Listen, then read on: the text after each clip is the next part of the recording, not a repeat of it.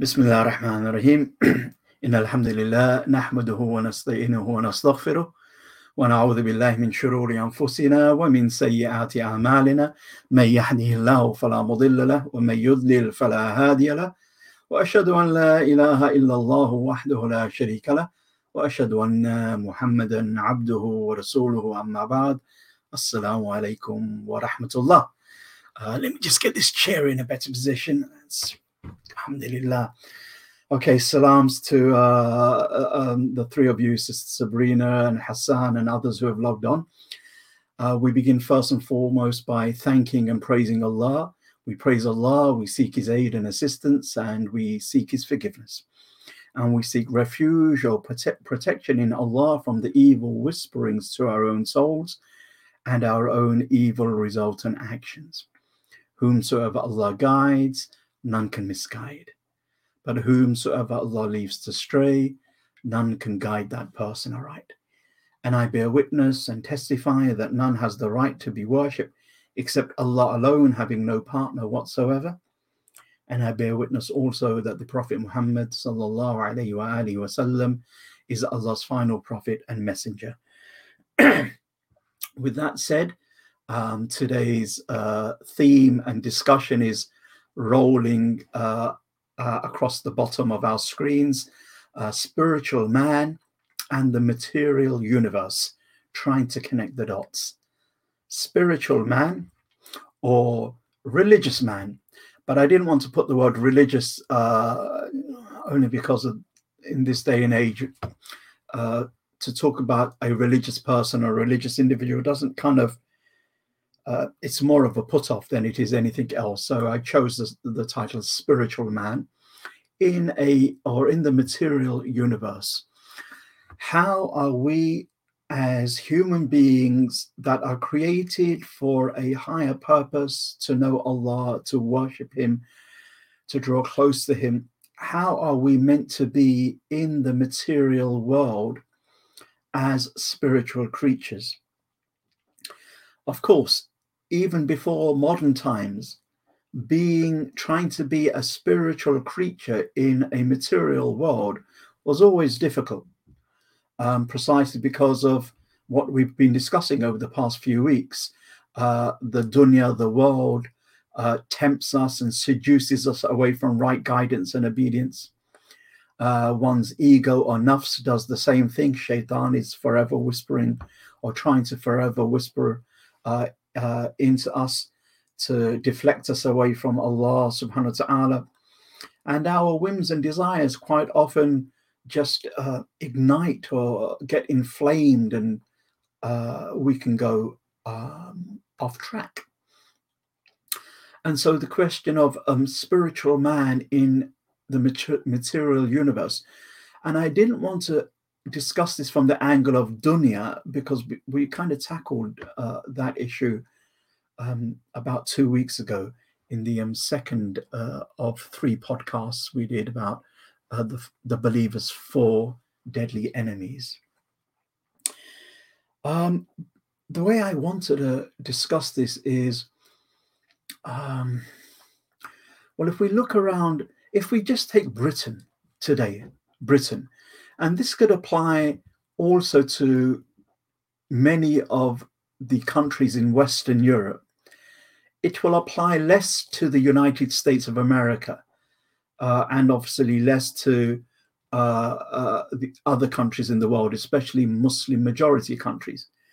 But here in Britain, as is the case with many other countries in Western Europe, the religious person is on the decline. Homo religiosus, the religious man, is on the decline. We can quite comfortably say now, given the various statistics that have been floating around and the various trends that have been happening since at least the 1960s onwards, we can comfortably say that Britain is now a post-Christian country. And in one sense, it's also a post-religious country. What do I mean? What I mean is simply that most people in the UK do not ascribe to being Christian in any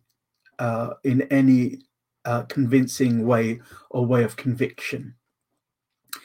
Christianity does hover in the background, and it does indeed color some of our old traditions and ways of doing things, and sometimes the language that we may use. But for all intents and purposes, when it comes to guiding our legislation, steering our morals and ethics, giving us a sense of purpose, for all intents and purposes, Christianity plays absolutely no role in the majority of the people, in the majority of lives of the people living in the UK. Christianity, it seems to be diminishing, as the statistics say, in the UK. Church congregation and churchgoers are diminishing. It is being said that by maybe 2050, the number of Muslims in the UK might be equaling or comparable, if not overtake the numbers of proclaimed Christians. Who knows? Wallah, and Allah knows best.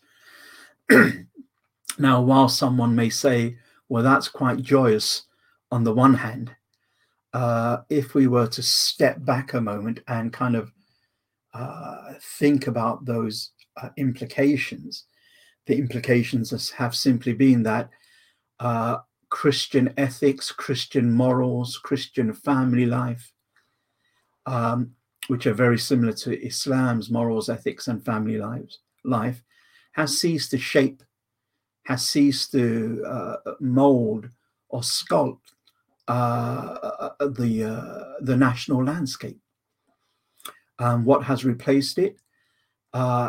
A very aggressive, secular, liberal individualism that may have had perfectly good intentions when it started back in the Enlightenment. But actually, it was premised on people should do what they feel is best and not have any authority over them. And they should follow what they want to with no impediments. And if you leave human beings to just do what they want, and of course there is minimum interference of the law tries to interfere in a minimalist way in this project. But if you leave people to do what they want and follow their own ways, we simply end up with a community or a society that simply doesn't know where it's going. One of the Stoic philosophers at the beginning of the first century of the Common Era, Seneca, says that if you do, a ship that knows not where it's going will not benefit from favorable winds. And that's more or less where we find ourselves as a nation, that we have some level of material advancement, but purpose and meaning has been removed from our lives simply because the dominant narrative is we're all here by cosmic chance and cosmic fluke. It's all a grand accident or a fluke that we're here in the first place. Life has no purpose. Life has no meaning. We just try to make up the meaning as we go along, or have no meaning whatsoever, and live in a state of angst and despair. And the challenge that presents to us Muslims is twofold. The first one is, how do I, as an individual Muslim, remain connected to my Lord when everything around me, starting from the messages that I receive when I'm a little kid through TV and movies and the internet, to the messages I begin to receive when I enter into formal education, to the public sphere, the environment around me, always telling me something different to what God wants me to know or do. How do I, as an individual in that environment, and remember, bear in mind, this environment is growing more and more ubiquitous across the globe with the passing of every day. Muslim majority countries who maybe just 20, 30 years ago couldn't imagine that they would have a significant problem with atheism or secular humanism, are finding that that is exactly what is happening, particularly to many young people. So the first problem is, how do I keep my connection to Allah subhanahu wa ta'ala, which is really what this is about. This is the Seekers and Sleepers podcast with that ultimate question in this context: are we seeking with the seekers or still sleeping with the sleepers? Are we journeying to Allah subhanahu wa ta'ala, kun fi dunya ka'annaka gharibun aw abiru sabil, be in this world as though you are a stranger or a traveler? Or are we still sleeping with the sleepers in a state of ghafla, of heedlessness, of neglect, as Allah subhanahu wa ta'ala has told us not to do, وَلَا تَكُنْ مِنَ الْغَافِلِينَ, and don't be of the heedless, of the people of ghafla, of heedlessness. One of the things that tends to be missing from I said there were two things. The first thing was my individual connection to Allah subhanahu wa ta'ala. Then comes the issue of, how do we give dawah to the wider society? Islam, the Quran and the Sunnah, and the history of the Muslims and Islam gives us pretty good direction on how we can engage the Ahlul Kitab, the Jews and the Christians. And there's quite a lot said about them in the Quran, and there has been quite a lot of engagement with them, sometimes negative, sometimes very positive, throughout Muslim history. And when our parents or our parents came here en masse in the 50s and the 60s, we had an idea of what it meant to enter into an Ahlul Kitab or a Kitabi kind of society, even though as Muslims were entering into Britain in the 1950s, it was slowly beginning to change from a Kitabi Christian society to a very entrenched secular, non-religious society. So those are the two the questions. So how do we? The second question is, well, Islam gives us an idea of how to engage an Ahlul Kitab society, but there isn't much guidance or experience on how to engage what is, for all intents and purposes, an atheistic society. Of course, Muslims have experienced the Dahariya, which were the kind of atheists of earlier times. They were given the name the Dahariya, and our books on theology have chapters and sections dealing with them. But as a polity, as a people who have significantly shaped legislation, outlook, education, entertainment, culture, we don't know how to engage an atheistic cultured society. it's work in progress, and it's quite tricky. One thing that is missing from all of this, possibly, is that there is no doubt, alhamdulillah. So today I think you're just going to have to be patient with my thinking on the trot. So these are just thoughts that are coming to me, and some things that I want to gel with what I've already thought I'll speak about this week.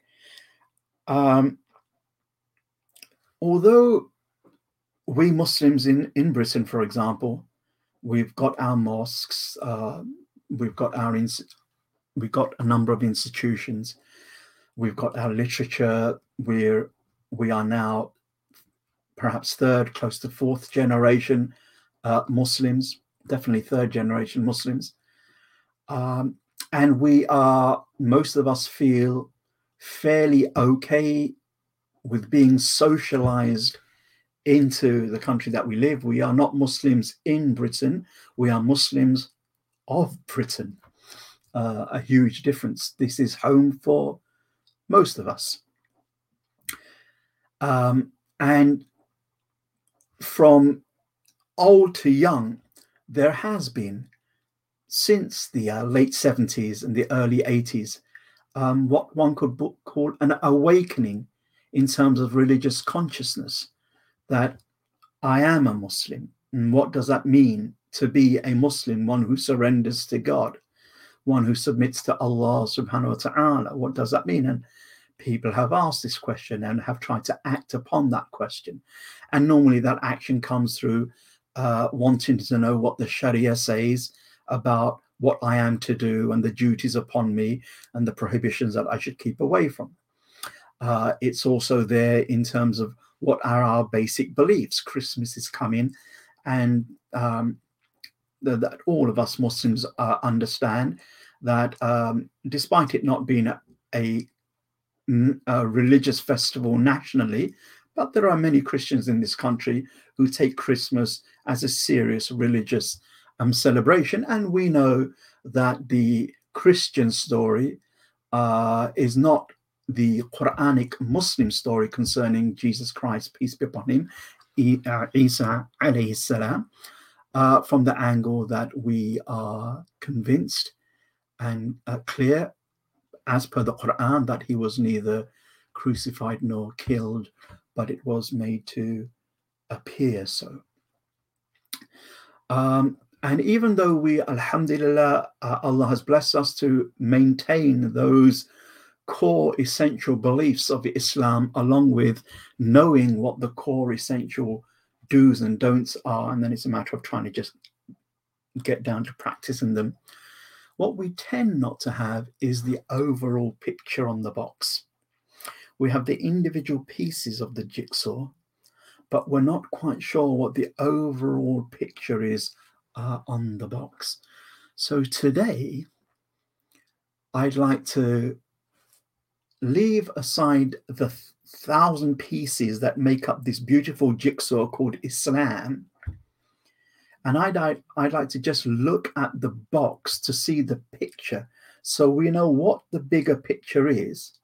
And then as we start putting the pieces together, starting with the edges, because we want to get our foundations of basics right, and the basics will help us fill in the detailed pieces bit by bit. What is the picture on the box? This is really what I want to aim for today. So I'm going to read something which is on my website, on my blog/website, thehumbleeye.com, www.thehumbleeye.com, thehumbleeye.com. And it's a piece I wrote at the beginning of 2020 called Man, the Universe, and Macro Theology, Created in God's Image. Man, Universe, and Macro Theology. And I want to just concentrate on the bit about man and universe, and inshallah maybe next week do something about the issue of created in the image of God. What does that mean? and the hadith that this idea is taken from next week. But for this week, I want to read what I've written and make some comments, inshallah ta'ala. So I started by saying, apart from being storytelling creatures, we humans are also meaning-seeking creatures. Once we're fed, clothed, and sheltered, we have an inner tendency to want to find purpose and meaning in things. No matter how much we're surrounded by comforts or how much our needs and wants are catered for, we have an innate drive, an innate hunger to find meaning, especially in terms of life's meaning and purpose. Which is why it is said that human beings are meaning-seeking creatures. We are meaning-seeking creatures. And so what I want to do is look at this broad picture on the box and this idea of meaning-seeking in very broad strokes. And I want to start right at the beginning. What beginning? In the cave of Hira, when the Prophet ﷺ receives first revelation? No, even before that. With Adam alayhi salam? No, even before the Prophet Adam, peace be upon him, right at the beginning. So the meaning-seeking, I'm reading, the meaning-seeking drive in us humans can be seen in the following hadith report. So this is an authentic hadith. Abu Razin once asked the Prophet ﷺ, O Messenger of Allah. Actually, let's just read what he says.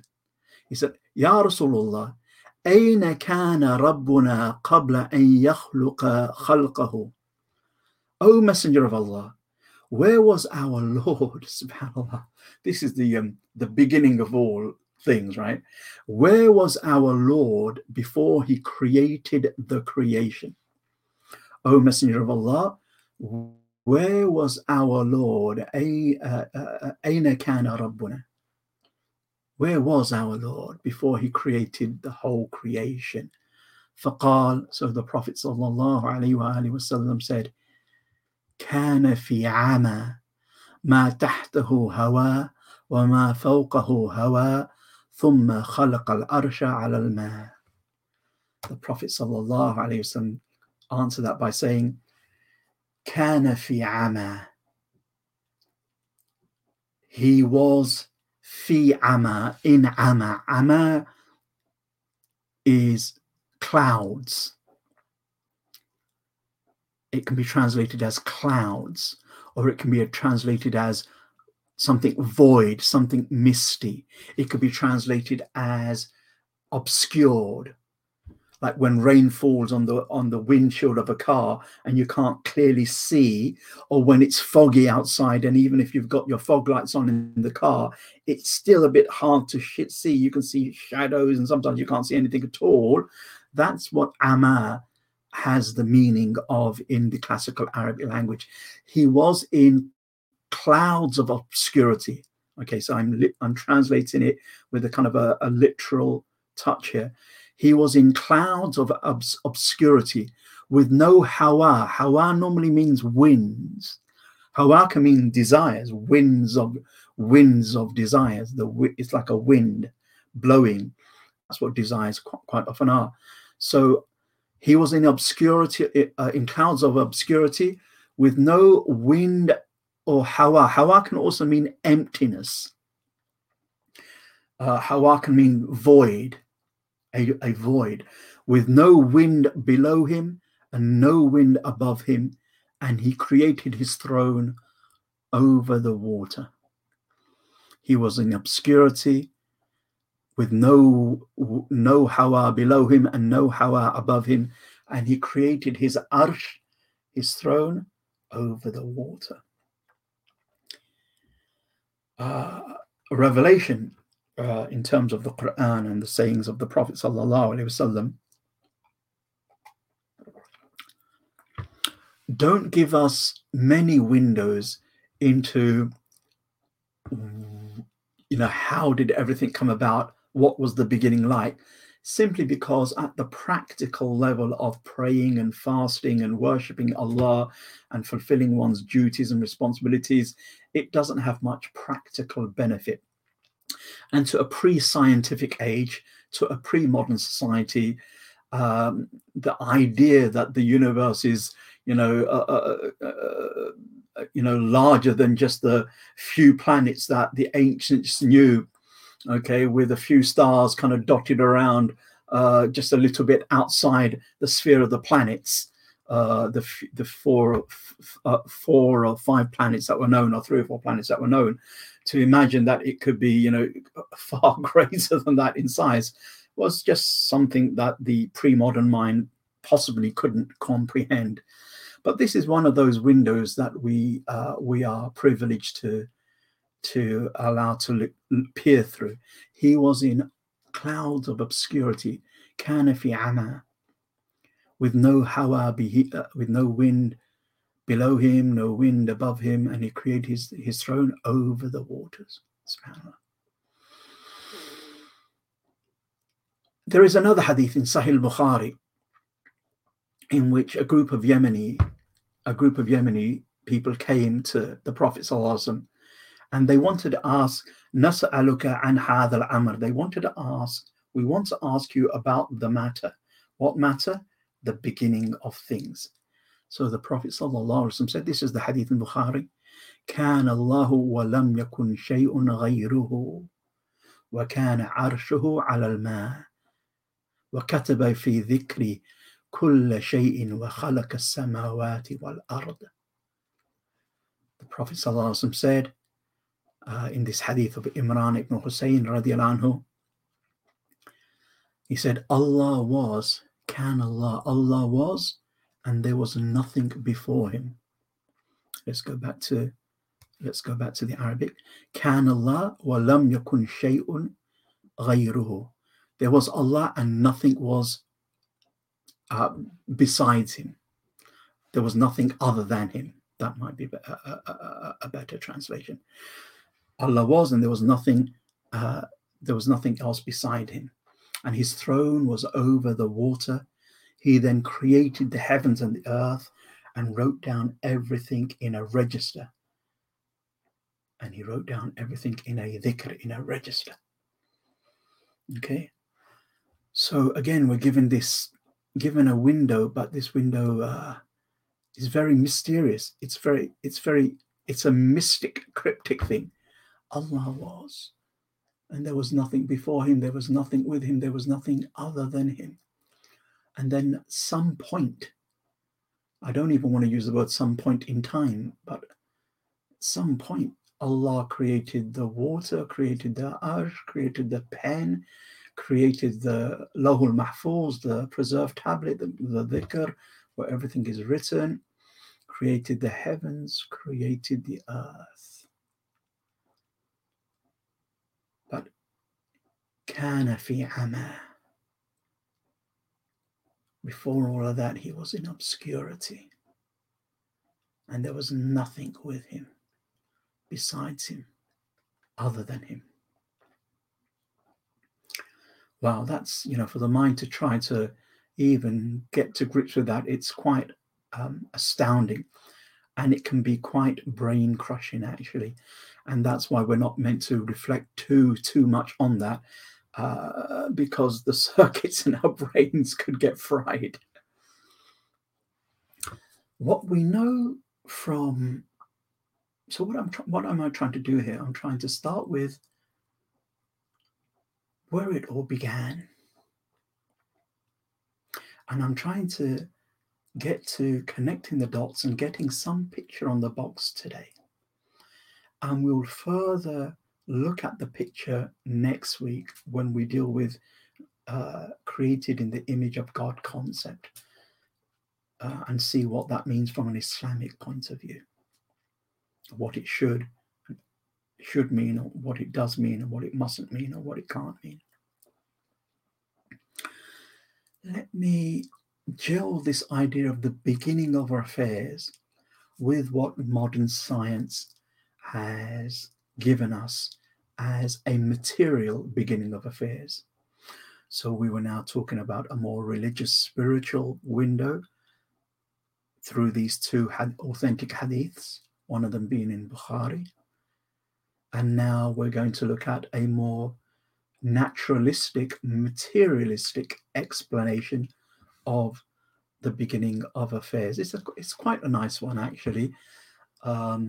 If anyone knows about how scientists, especially cosmologists and astrophysicists, can speak so fairly confidently about the Big Bang, it's because there was detective work going on for about 100 years, which all the clues, by the grace of Allah, fell into place. So the Big Bang is currently our best scientific explanation of how the physical universe that we can see and measure got here. And the story is something like this. In 1927, so just under 100 years ago, there was a person called a scientist. He was a priest as well, a Jesuit priest, called Georges Lemaitre. And in 1927, Lemaitre, while studying Einstein's theory of relativity, deduced from the mathematics, deduced from all the maths, that our universe wasn't static. It wasn't just, it's always been there and it's like that. It doesn't grow, it doesn't shrink, it's just there. It's always been there and will always continue to be. He worked out that our universe isn't static as people had believed since the time of the great Greek philosophers. 1,000 years before Islam, the dominant theory, and it was the dominant theory up until the 1960s. Up until 1960s, most scientists believed that the universe has always been there, and the universe will always be there. It's just a static universe. It doesn't grow, it doesn't shrink, it's just there. How it's there, they didn't really have a clue, but it's just there. But Lemaitre comes along in 1927. He says, according to the numbers, through the equations to do with Einstein's relativity, actually, the universe, according to the numbers here, should be expanding. Lemaitre had no observational proof. He had no other proof than if you read the maths in the theory of relativity, you can come out with this answer: the universe should be expanding. He had no observable proof or no scientific proof other than that. So most people didn't really take his ideas seriously. Even Einstein felt very uncomfortable about an expanding universe. What happens? That's 1927. By 1929, an American astronomer, his name is Edwin Hubble. His name might sound familiar because the Hubble telescope, which is out there and has been out there for many years, taking incredible, brilliant pictures of the universe and of gas clouds and planets and distant stars. The Hubble telescope is named after this guy, Edwin Hubble, who in 1929, through observation through telescopes, worked out that actually galaxies are moving away from each other. Well, this idea of the universe is expanding, well, Lemaitre was like overjoyed. He took that observational data, which had kind of like, it's clear cut, you can see it through repeated observations through the big telescopes, and along with the theory, mathematical theory, in 1931 he published his findings that yes, the universe is indeed expanding, and now we also have observational data to back up the theory. But he didn't stop there. He said, if now the universe is this big, 1,000 years ago maybe, or a little while before this time, it must have been slightly smaller. If you wind back the clock a little bit more, it must have been smaller still. Remember, because the universe is expanded. So if you go back in the past, it's smaller in size. If you keep winding back the cosmic clock, the universe gets smaller and smaller and smaller and smaller and smaller, until there must have been a point in time where all the stuff in the universe must have been condensed into a tiny, tiny, tiny, tiny pinprick sized, they call it a singularity. Okay, Lemaitre called it the primordial atom, or the primeval atom. Into an infinitesimally small size, all the stuff in the universe was condensed and crushed, or condensed into that small pinprick of a point. I mean, it's not a pinprick, it's millions of times smaller. And at some point, that pinprick of stuff exploded. And that's how all of the material came out, and over millions of years cooled and clumped together, forming stars and planets and galaxies. And they worked out mathematically that if you wind back the clock, you have to wind it back 13.8 billion years. The word billion here is 1,000 million.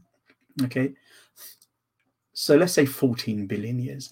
14,000 million years ago, the universe started from an incredibly small point, and it expanded.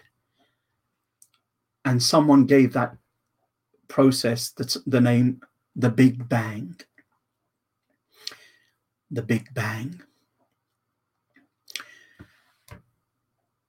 Now, Lemaitre said, if it all exploded in a Big Bang, and now the universe is whatever size it is, and we are 13.8 billion years later on, a bang must have released radiation. So the universe must have a temperature. Of course, it's not going to be as hot as it was in the beginning, because the universe has grown, and the warmth has to spread out over a larger area. It's a bit like if you close your sitting room doors and you turn on the central heating, and your room gets really, really hot. But then if you open the sitting room doors, okay, and let's just say it's got more than one door. It's got one door into the kitchen, one door into the hallway. Sooner or later, that same heat in the sitting room is going to make its way out into the kitchen and into the hallway and in the sitting room, and the temperature will even out to, if it was 21 degrees in your sitting room, by the time it evens out, an even temperature all in these three places is going to be roughly about, just say 15 degrees on average everywhere. So that's what happened in the universe. Lemaitre says that's what should have happened. So we should now, if we were to measure the universe, it should have a temperature of a few degrees above absolute zero. Well, lo and behold, the last piece of evidence in this detective case came about in 1964, when two astronomers discovered what we now call the microwave background radiation of the universe. Basically, they detected that temperature just a few degrees above absolute zero, and it was a done and dusted thing. The Big Bang model fits all the observable evidences, and it's our best theory to date about the physical origins of the universe. Wow. There's nothing in the Quran that says Allah created the universe in 1 second or no seconds. There's nothing in the Quran or the Hadith that say that He created the universe in over billions of years. It's silent. So when the Quran is silent about some worldly thing, then we can believe in that worldly thing, providing there is some serious proof or solid reason to believe in that thing. That doesn't just apply to scientific things. That can apply to medicine. That can apply to anything to do with the world. I don't need to know a proof in the Quran or Hadith if the continent of America exists. All I need to have is worldly proof that there is such a continent across the Atlantic from Britain. Now, obviously, we know there is. It's not like, well, it's not mentioned in the Quran and Hadith, therefore I can't believe it. No, that's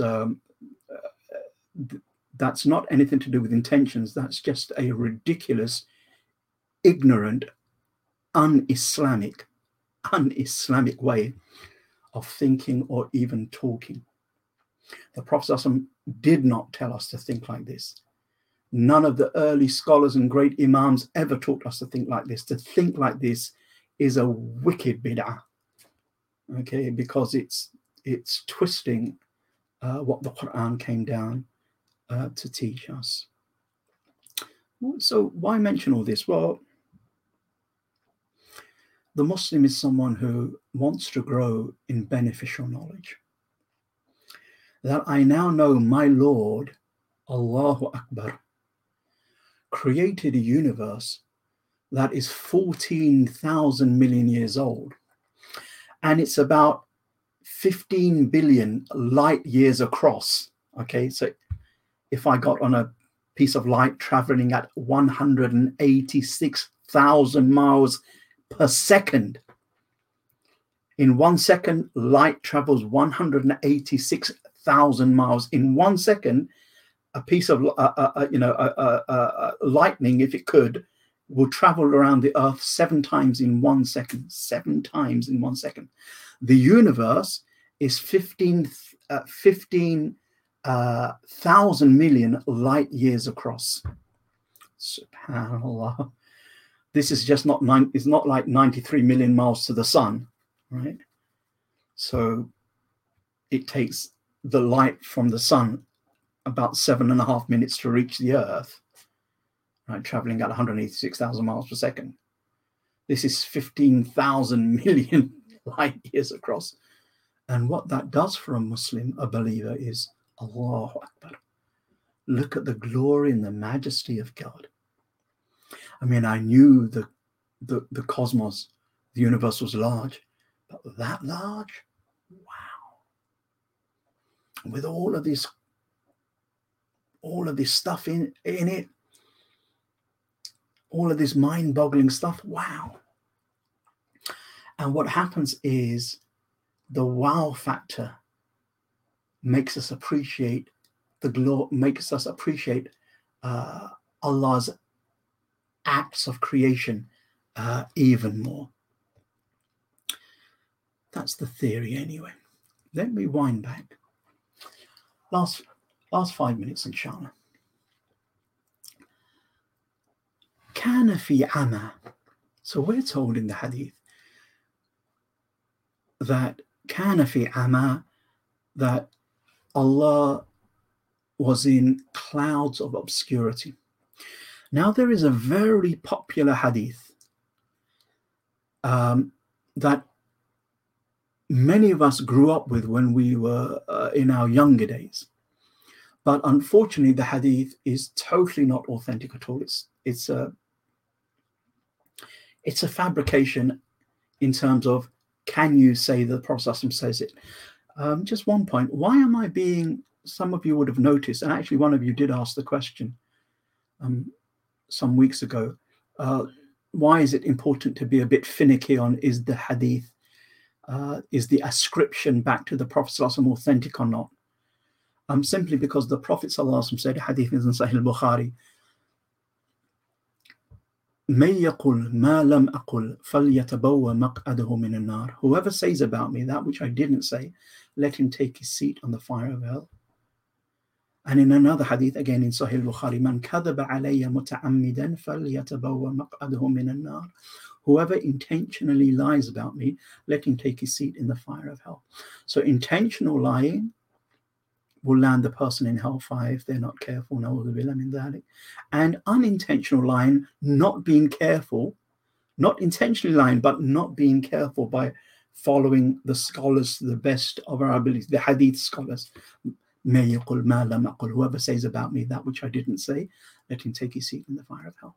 Which is why we have to be careful on what we ascribe to the Prophet. So there is this hadith ascribed to him, but all the hadith masters say it's not an authentic hadith. Kuntu kanzan la a'rifu فأحببت أن أعرف فخلقت خلقا فعرفتهم بي فعرفوني. I was a hidden treasure. The word khafiyan comes in some narrations. I was a hidden treasure that was not known, and I loved to be known. So I created creation for them to know me, fa'arifuni, so they came to know me. So we're being told here that the reason that Allah subhanahu wa ta'ala created creation is because he wanted, not when I say he wants, I don't mean he needed, or he wants in the sense that you and I want out of a kind of desire or a liking. Allah is not in need of anything. So I'm using language that we must go back to the basics about Allah, that Allah is not in need of anything. He doesn't resemble anything of his creation. And even when we talk about Allah in terms of things of creation, so for example, Allah getting angry, it doesn't mean that his blood boils, right, and his eyes go red and frothing at the mouth. No, that's what we humans do. But Allah, the Quran says, "Laysa kamithlihi shay." There's nothing like Allah. Okay. So in this case, when Allah wanted to be known, so he created creation in order to know him. Now, someone will say, well, okay, but it's a false hadith. It's true that it's not a hadith, but our scholars generally say that the overall meaning of the idea of Allah creating the creation that we may know him is substantiated, is proven from the Quran itself and from what Ibn Abbas, the great scholar from the Sahaba, said. From the Quran first. Allah subhanahu wa ta'ala says, and I think it's in in the 65th chapter of the Quran. Let me just get it here. Yeah. 65:12, the 65th surah, verse 12. Allahu alladhi khalaqa sab'a samawati wa min al-ardi mithlahunna yatanazzalu al-amru baynahunna lita'lamu anna Allah ala kulli shay'in qadir wa anna Allah qad ahata bi kulli shay'in ilma. Allah it is who created the seven heavens and of the earth a similar number. Very cryptic. We're not quite sure what that fully or exactly means. 7 earths, we're not quite sure. His command descends through them, لِتَعْلَمُوا, that you may know Allah has power over everything and that Allah encompasses all things in knowledge. As Ibn Rajab al-Hanbali rahmatullah alayhi says, this is a proof to tell us that Allah created the creation لِتَعْلَمُوا, that you would know, that you may know something about Allah. In this verse, 2 things are mentioned about Allah. That Allah has power over everything and that his knowledge encompasses everything. لِتَعْلَمُوا, that you may know God, something about God. Ibn Abbas, and some say Mujahid, his student, one of the two, it's authentically reported from one of the two, when they said about the verse, وَمَا خَلَقْتُ الْجِنَّ وَالْإِنسَ إِلَّا لِيَعْبُدُونَ, Allah didn't create the jinn nor mankind except that they may worship him. إِلَّا لِيَعْبُدُونَ, except that they may worship him. Surah Dhariyat. Ibn Abbas or Mujahid said, إِلَّا لِيَعْرِفُونِ, except that they may know him. Why? Because we cannot worship the one whom we don't know. Which is why Surah Al-Fatiha, right at the beginning, it tells us about Allah, who Allah is, or something about Allah before it tells us to worship him. Before it says, إِيَّاكَ نَعْبُدُ وَإِيَّاكَ نَسْتَعِينُ, you alone do we worship, you alone do we seek aid and assistance from. It tells us that Alhamdulillahi Rabbil Alamin, that Allah is Rabb, is Lord, Rabbul Alamin, Lord of the worlds. He is Ar-Rahman Ar-Rahim, merciful and mercy giving. Maliki Yawmiddin, owner of the day of judgment, or master of the day of judgment. We learn 3 or 4 things about Allah, 4 names about Allah, and those 4 names have an effect on the heart and our relationship with Him, even before we declare, you alone do we worship. Allah is Rabb. Rabb in the Arabic language, supposing we were listening to this at the time of the Prophet or early Islam, and we were nurtured on fine Arabic, or standard spoken Arabic of the time, we'd know that Rabb is a Lord that cultivates, that nurtures something from a very small, weak state into something flowered and accomplished. Allah nurtures us through His kindness, through His love, through His compassion, through His care. He nourishes us physically, He nourishes us emotionally, He nourishes us spiritually, He nourishes us intellectually. He provides for us, He caters for us. And all of those sentiments, all of those actions bring about a feeling of love. There is a level of love for the one who nurtures us. A bit like how mothers nurture babies when they're young. And there is that bond of love that naturally and instinctively develops. Then knowing that Allah is Rabb brings about love when we reflect upon its general meaning. Ar-Rahman Ar-Rahim. He's merciful, compassionate. He pardons and He forgives. It gives us hope. Hope. That I know that I'm going to stumble so many times, and I'm going to miss the mark here and there. And what kind of life have I been living up to now? But knowing that Allah is Ar-Rahman, by His nature, He is all merciful, and by His action, He is mercy giving. There is always hope. I can always mend my ways, and Allah, if I am sincerely sorry and sincerely repent, Allah will forgive me and will look mercifully and kindly on me. It gives me hope, great hope, not just for my present, but for my future as well. Maliki Yawmiddin, of course, that brings about a sort of dread, because Allah is the owner and the master of the day of judgment, and we're kind of accountable to Him, and that kind of brings a sense of intrepidation, and a sense of fear, khawf. So look what these 3 names or 4 names did. Rabb, mahabba, love of Allah. Ar-Rahman, raja, hope in Allah's mercy and forgiveness.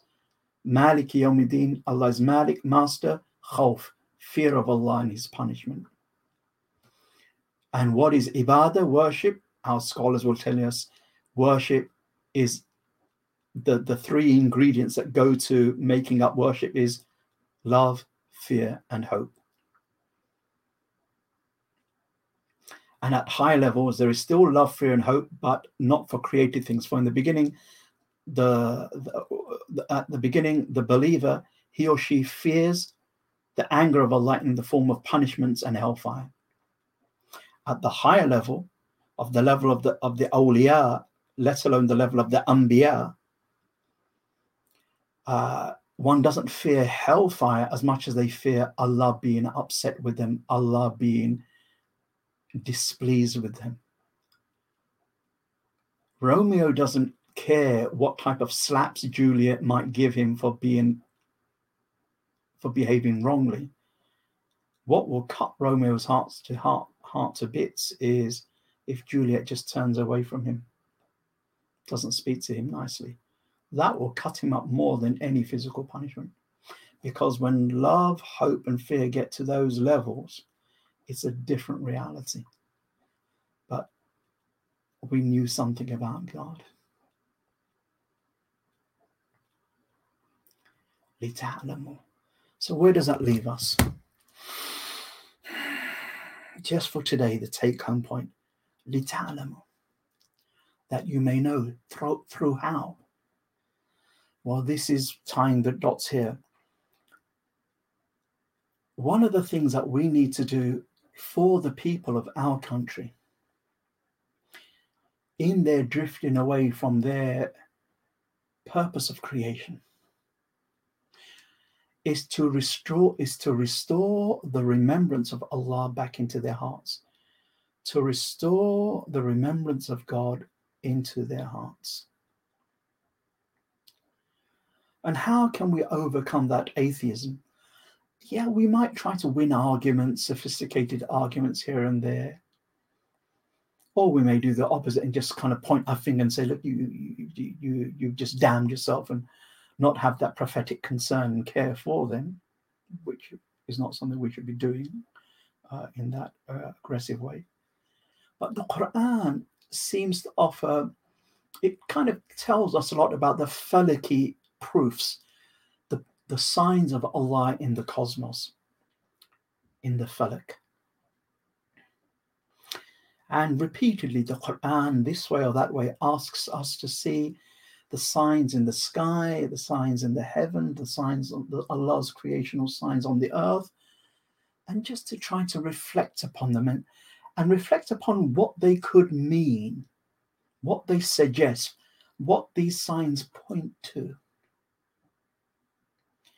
The Quran says, إِنَّ فِي خَلْقِ السَّمَاوَاتِ وَالْأَرْضِ وَاخْتِلَافِ اللَّيْلِ وَالنَّهَارِ لَآيَاتٍ لِأُولِي الْأَلْبَابِ الَّذِينَ يَذْكُرُونَ اللَّهَ قِيَامًا وَقُعُودًا وَعَلَى جُنُوبِهِمْ وَيَتَفَكَّرُونَ فِي خَلْقِ السَّمَاوَاتِ وَالْأَرْضِ. Indeed, in the creation of the heavens and the earth, in the alternation of the night and the day, there are signs for those there are signs for those with intelligence. And then who are the intelligent ones? The ulul albab, الذين يذكرون الله قياما وقعودا وعلى جنوبهم. Those who remember Allah, they remember God, standing, sitting, or lying down. ويتفكرون في خلق السماوات والأرض. And they contemplate, they ponder over the creation of the heavens and the earth. We need to strengthen our own iman through such tafakkur, contemplation. And contemplation isn't just looking, but it's looking to see the ma'na, the meaning behind the form. It's looking to see, what does Allah want me to learn from this nazar, this looking, this contemplation? Not just, well, I'm in my car and a tree passed me by, or something very nice in the sky passed me by. That's looking, but it's not the kind of nazar or looking that Allah wants the heart to engage in this nazar, in this looking, so that it becomes reflection, contemplation, pondering. Imam Sufyan al-Thawri, rahmatullah alayhi, one of the great imams roughly at the time of Imam Abu Hanifa, he said, Al-mar'u idha kanat lahu fikra fafi kulli shay'in lahu ibra. A person, when he is given to contemplation, will draw a valuable lesson in everything. And that's why the Prophet ﷺ says in the sound hadith, Tafakkuru fi ala'illah la tafakkuru fillah. Reflect upon the creation of God, but don't reflect upon God. We need to be doing that for our own benefit and strength of iman and connection to Allah, and deepening our love, our awe, our majesty, our fear, our hope in Him, subhanahu wa ta'ala. And we need to be inviting people back to this basic intuitive feeling that, look, okay, the Big Bang, but the Big Bang, just because we know the details of how the Big Bang came about, and Stephen Hawking in his career and lifetime kind of wrote in detail how the temperature, the state of the universe was, every 1 second after the Big Bang, 10 seconds, 1 year, 100 years, a million years, and whatever. And even if we know it for sure, the mechanics, but merely knowing the mechanism of something doesn't mean that there isn't a creator behind that mechanism. Merely because I know how an iPhone works in and out, because I opened it and I took all the pieces apart and put them back together, it doesn't mean that Steve Jobs wasn't the creator of that awesome piece of tech. Just because we know the material origins and workings of the universe doesn't mean that there wasn't an agent behind its creation. That is what we need to remind people of, and also to ask them, well, when you look up and you know that these things weren't there and they are there, they've been created, or anything that came into existence after not existing needs something to bring it into existence. So what brought all of this thing that wasn't there in the first place, 13.8 billion years ago, before this Big Bang thing, and how did it all get there in the first place when it wasn't there? When it wasn't there, everything that comes into existence after not existing needs something to bring it into existence. And we need to help polish their fitra and see that actually the answer doesn't just lie in, well, because we know that about the Big Bang in terms of the mechanics, it doesn't actually answer the question, or it doesn't actually dismiss the need for there being an agent behind the mechanism. We believe, and we want to restore that belief that the mechanism of the universe has an agent, whether we call that agent Allah, the creator, God, but it is him who it points to.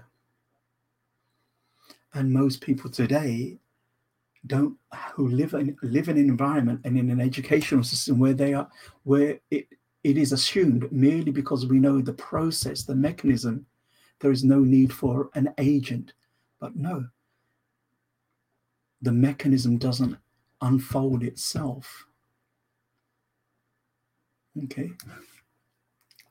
And that is what people are struggling with today.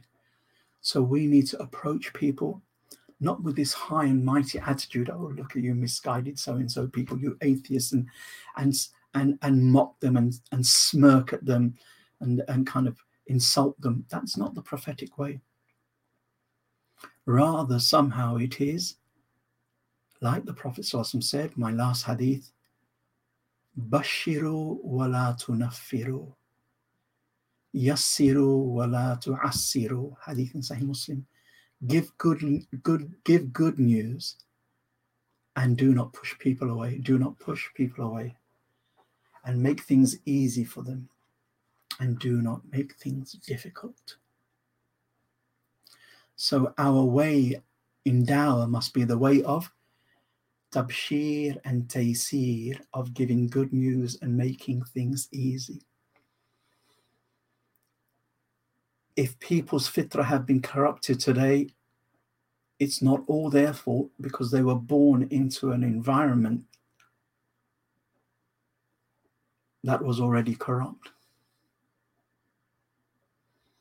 So we need a little compassionate understanding of how to engage the post-religious age and the post-religious Britain, or the post-religious Europe that we now inhabit.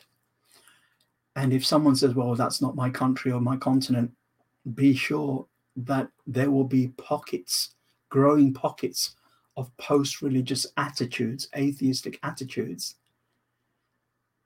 spreading its way and infesting the globe as a whole. Modernity can't but help spread this particular germ. And so we ask Allah Jalla Jalaluhu for tawfiq, that he keep us safe upon right guidance by his grace and his mercy, that we don't offend him and block our hearts to his guidance and mercy. And we ask Allah that he make us a benefit to others and not a harm and a hindrance for them coming closer to the divine reality, which is God.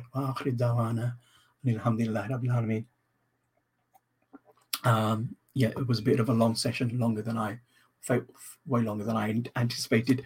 Are there any questions, inshallah? Brother Hassan, if anyone's still awake, if there's any questions, inshallah. This is a good one. Any advice for someone who struggles to start the habit of reading? The only way to break a habit is to engage it. In this case, okay, it's you just pick up a book, and at the beginning, just pick up a book that will interest me.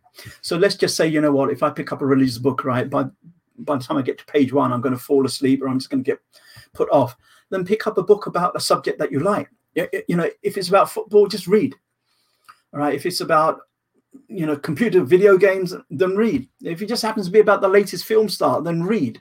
Although just be careful what you read, because we don't want to be reading things which are clear-cut haram, and then he slept with her and she slept with him, whatever. But the idea is read something that interests us to get into the habit of reading, and then slowly and steadily wean ourselves onto beneficial reading. Beneficial reading. Obviously, religious reading is beneficial reading, but there are also secular books that are beneficial to read as well. So that would be my advice. If it's about children, one of the tried and tested ways is when children are young, or before a couple have had children, make sure that we are readers and that we read them bedtime stories, and we get them to read books, and that we have books in the house that are visible, not somewhere in some closet somewhere that no one goes to, but in every room in the house. In the sitting room, there should be a bookshelf, right? In the kids' playroom, there should be a bookshelf. In basically the major rooms should have bookshelves, and that the children should see mum and dad reading, reading Quran, reading Hadith, reading this, reading that, so they get into a habit of reading as well. Because I'm very truthfully, the intellectual level of people today, and of course it's to do with the education system, it's a dumbed down level. It's a real dumbed down level. And part of that reason, and there's many reasons, okay, one just has to read Neil Postman's Amusing Ourselves to Death, but also John Taylor Gatton's Dumbing Us Down, how over the last, since the 80s or the 60s and 70s onwards, education has moved away from its traditional role. But we Muslims can't afford to dumb ourselves down in reading, and ours is a reading tradition. And really select the videos and the YouTube videos that you watch, but read more than you watch. Read more than you watch. If someone doesn't read more than they watch, their level of discourse, why? Because we end up watching people quite often who don't raise us up, who actually pull us down. Many da'is, many khatibs, na'udhu billah min dhalik. I'm not talking about their level of English is atrocious because they come from a foreign land, and that's really not their fault in that sense. Born and raised here, and you purposely want to take the minbar, the pulpit, and your English level of reading, of discourse, of articulation is atrocious, then you have no right to have, just be a nice, good Muslim, praying and fasting and whatever. But you can't be talking to people, because you're supposed to be shepherding them and lifting their game, raising their game, not lowering it. And the biggest proof of this is what? The Quran comes down in what? In Arabic slang? Comes on down street. It's street Arabic, like the Egyptians are speaking today? Or does it come down in the most beautiful fusha? Because it wants to explain some spiritual realities that you need language for. It needs to explain some mysteries of life and the world and God, and you need that language. And it wants to raise people's intellectual way of thinking. So inshallah ta'ala, and dua, and inshallah ta'ala, I am confident, inshallah, by the grace and mercy of Allah, that whoever starts on this path for the sake of Allah. One more thing, remember the first verse of the Quran to be revealed. Iqra bismi rabbika alladhi khalaq. It wasn't just Iqra, read, but it was Iqra bismi rabbika alladhi khalaq. Read in the name of your Lord. So when we have a niyyah, intention of reading for the sake of drawing closer to Allah, even if we're not actually reading a quote unquote religious book, but I'm reading something just to relax my mind or to improve my vocabulary or to help me explain something important to someone else for the sake of Allah, then that is reading for the sake of Allah in the name of your Lord. But just reading, it's good just to start off like that if we can't start off any other way. But in the end, it needs to be Bismi Rabbika alladhi khalaq. May Allah subhanahu wa ta'ala give us tawfiq. How we speak on the streets and thereafter, that's okay when we speak, if we speak East London slang or whatever. But in our formal discourse, in writing especially, and in khutbahs, and to some degree in lessons and classes, there needs to be a slight upping of the level. No person should be happy if a lay person says, oh, you know, that scholar speaks at my level, which is fine, brilliant. But if he's speaking at my level on everything religious, that means he's doing injustice. He's also making some things which are very complicated, and he's actually, he's not simplifying them. That would be fine. He's oversimplifying them. Because there are some concepts that you just can't, doesn't matter what language you use, you can't make it simple, which is why lay people aren't obliged to know certain of those concepts. But of course, speaking in a language that people can understand. And it is a shame, because if you look at some of the, if you look at the books that we read from Waterstones, from Foyles, or from Amazon, and the level of English there in a normal book that we may read, part of our university curriculum, part of our, what we do as a profession and whatever, the language, the standard of language, even if it's a novel, the language is the English is at a particular level. And then you see Muslims writing. And then the dhikr that comes into mind is wala hawla wala quwwata illa billah. But inshallah ta'ala, things are changing, because subhanallah, there are some young brothers and sisters and some young sheikhs whose books are amazing, subhanallah, truly amazing. And there are some blogs, quite often written by sisters more than brothers. They seem to have a flair with the pen than brothers do. And their blogs are really, mashallah, they're not scholars, but and they'll make that clear, but their blogs are really beneficial. They are spiritually and intellectually rich and worth pursuing. Allah subhanahu wa ta'ala knows best. Sorry if I'm a bit tough on that. It's just something that I've been passionate about since the 80s.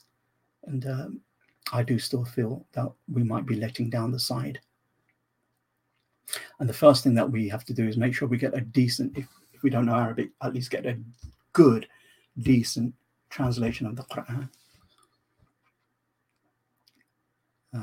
Professor Abdul Halim's translation, or this particular one that Ahmed Zaki Ahmed's translation, or this translation which has just come out recently.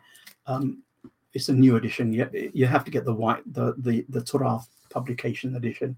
Mufti Taqi's The Noble Quran. There is an earlier 2-volume translation, but this has been gone over and edited, so it's a really good translation.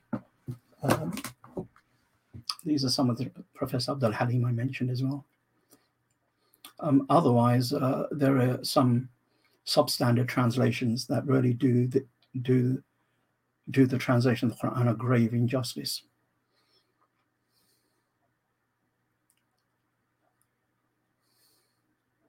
Any final questions? Was that if please do give your feedback to Brother Hassan.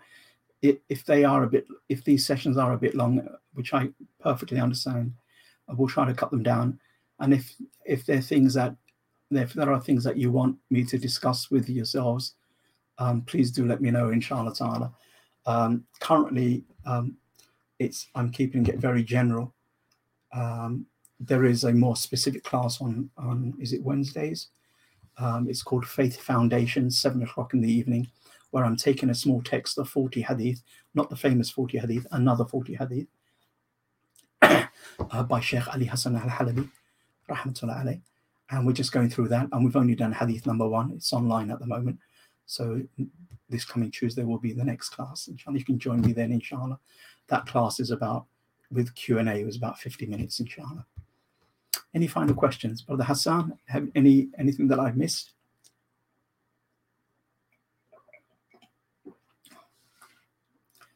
Okay. Jazakumullah khair. Please keep me in your du'as. Some of you might be traveling around for the Christmas holidays. Inshallah ta'ala, just remember that we want to reach out to restore the remembrance of God in the hearts of those who have lost it, or in the hearts of those who have never known it in their lives, very much to do with the society as well. And we ask Allah subhanahu wa ta'ala that He makes us of benefit to our fellow citizens in the countries that we live. Wa akhir da'wana and alhamdulillah rabbil alameen. Thank you very much for your patience, all of you, Brother Peter, Sister Asma, and others who've sent messages, mashallah. I have to say that, because some of you, subhanallah, some of the comments that you leave are really generous, and I have to say that, first and foremost, they're too generous. They paint me as being someone really important or big, and that's not the reality at all. But Abu Bakr radiallahu anhu was once praised, and he replied to the person who praised him excessively by saying, "Oh Allah, forgive me for what they say and make me better than what they think." So really, I can only say that, knowing that you say it out of love and respect, and Allah subhanahu wa ta'ala will reward you. But may Allah forgive me for what has been said about me, and make me better than what you lot think I am. But inshallah ta'ala, I do believe it's reflective of your good adab and your good intentions and your desire to draw closer to Allah subhanahu wa ta'ala. Subhana rabbika rabbil izzati amma yasifun wa salamun ala al-mursaleen alhamdulillahi rabbil alameen. Wassalamu alaikum wa rahmatullah.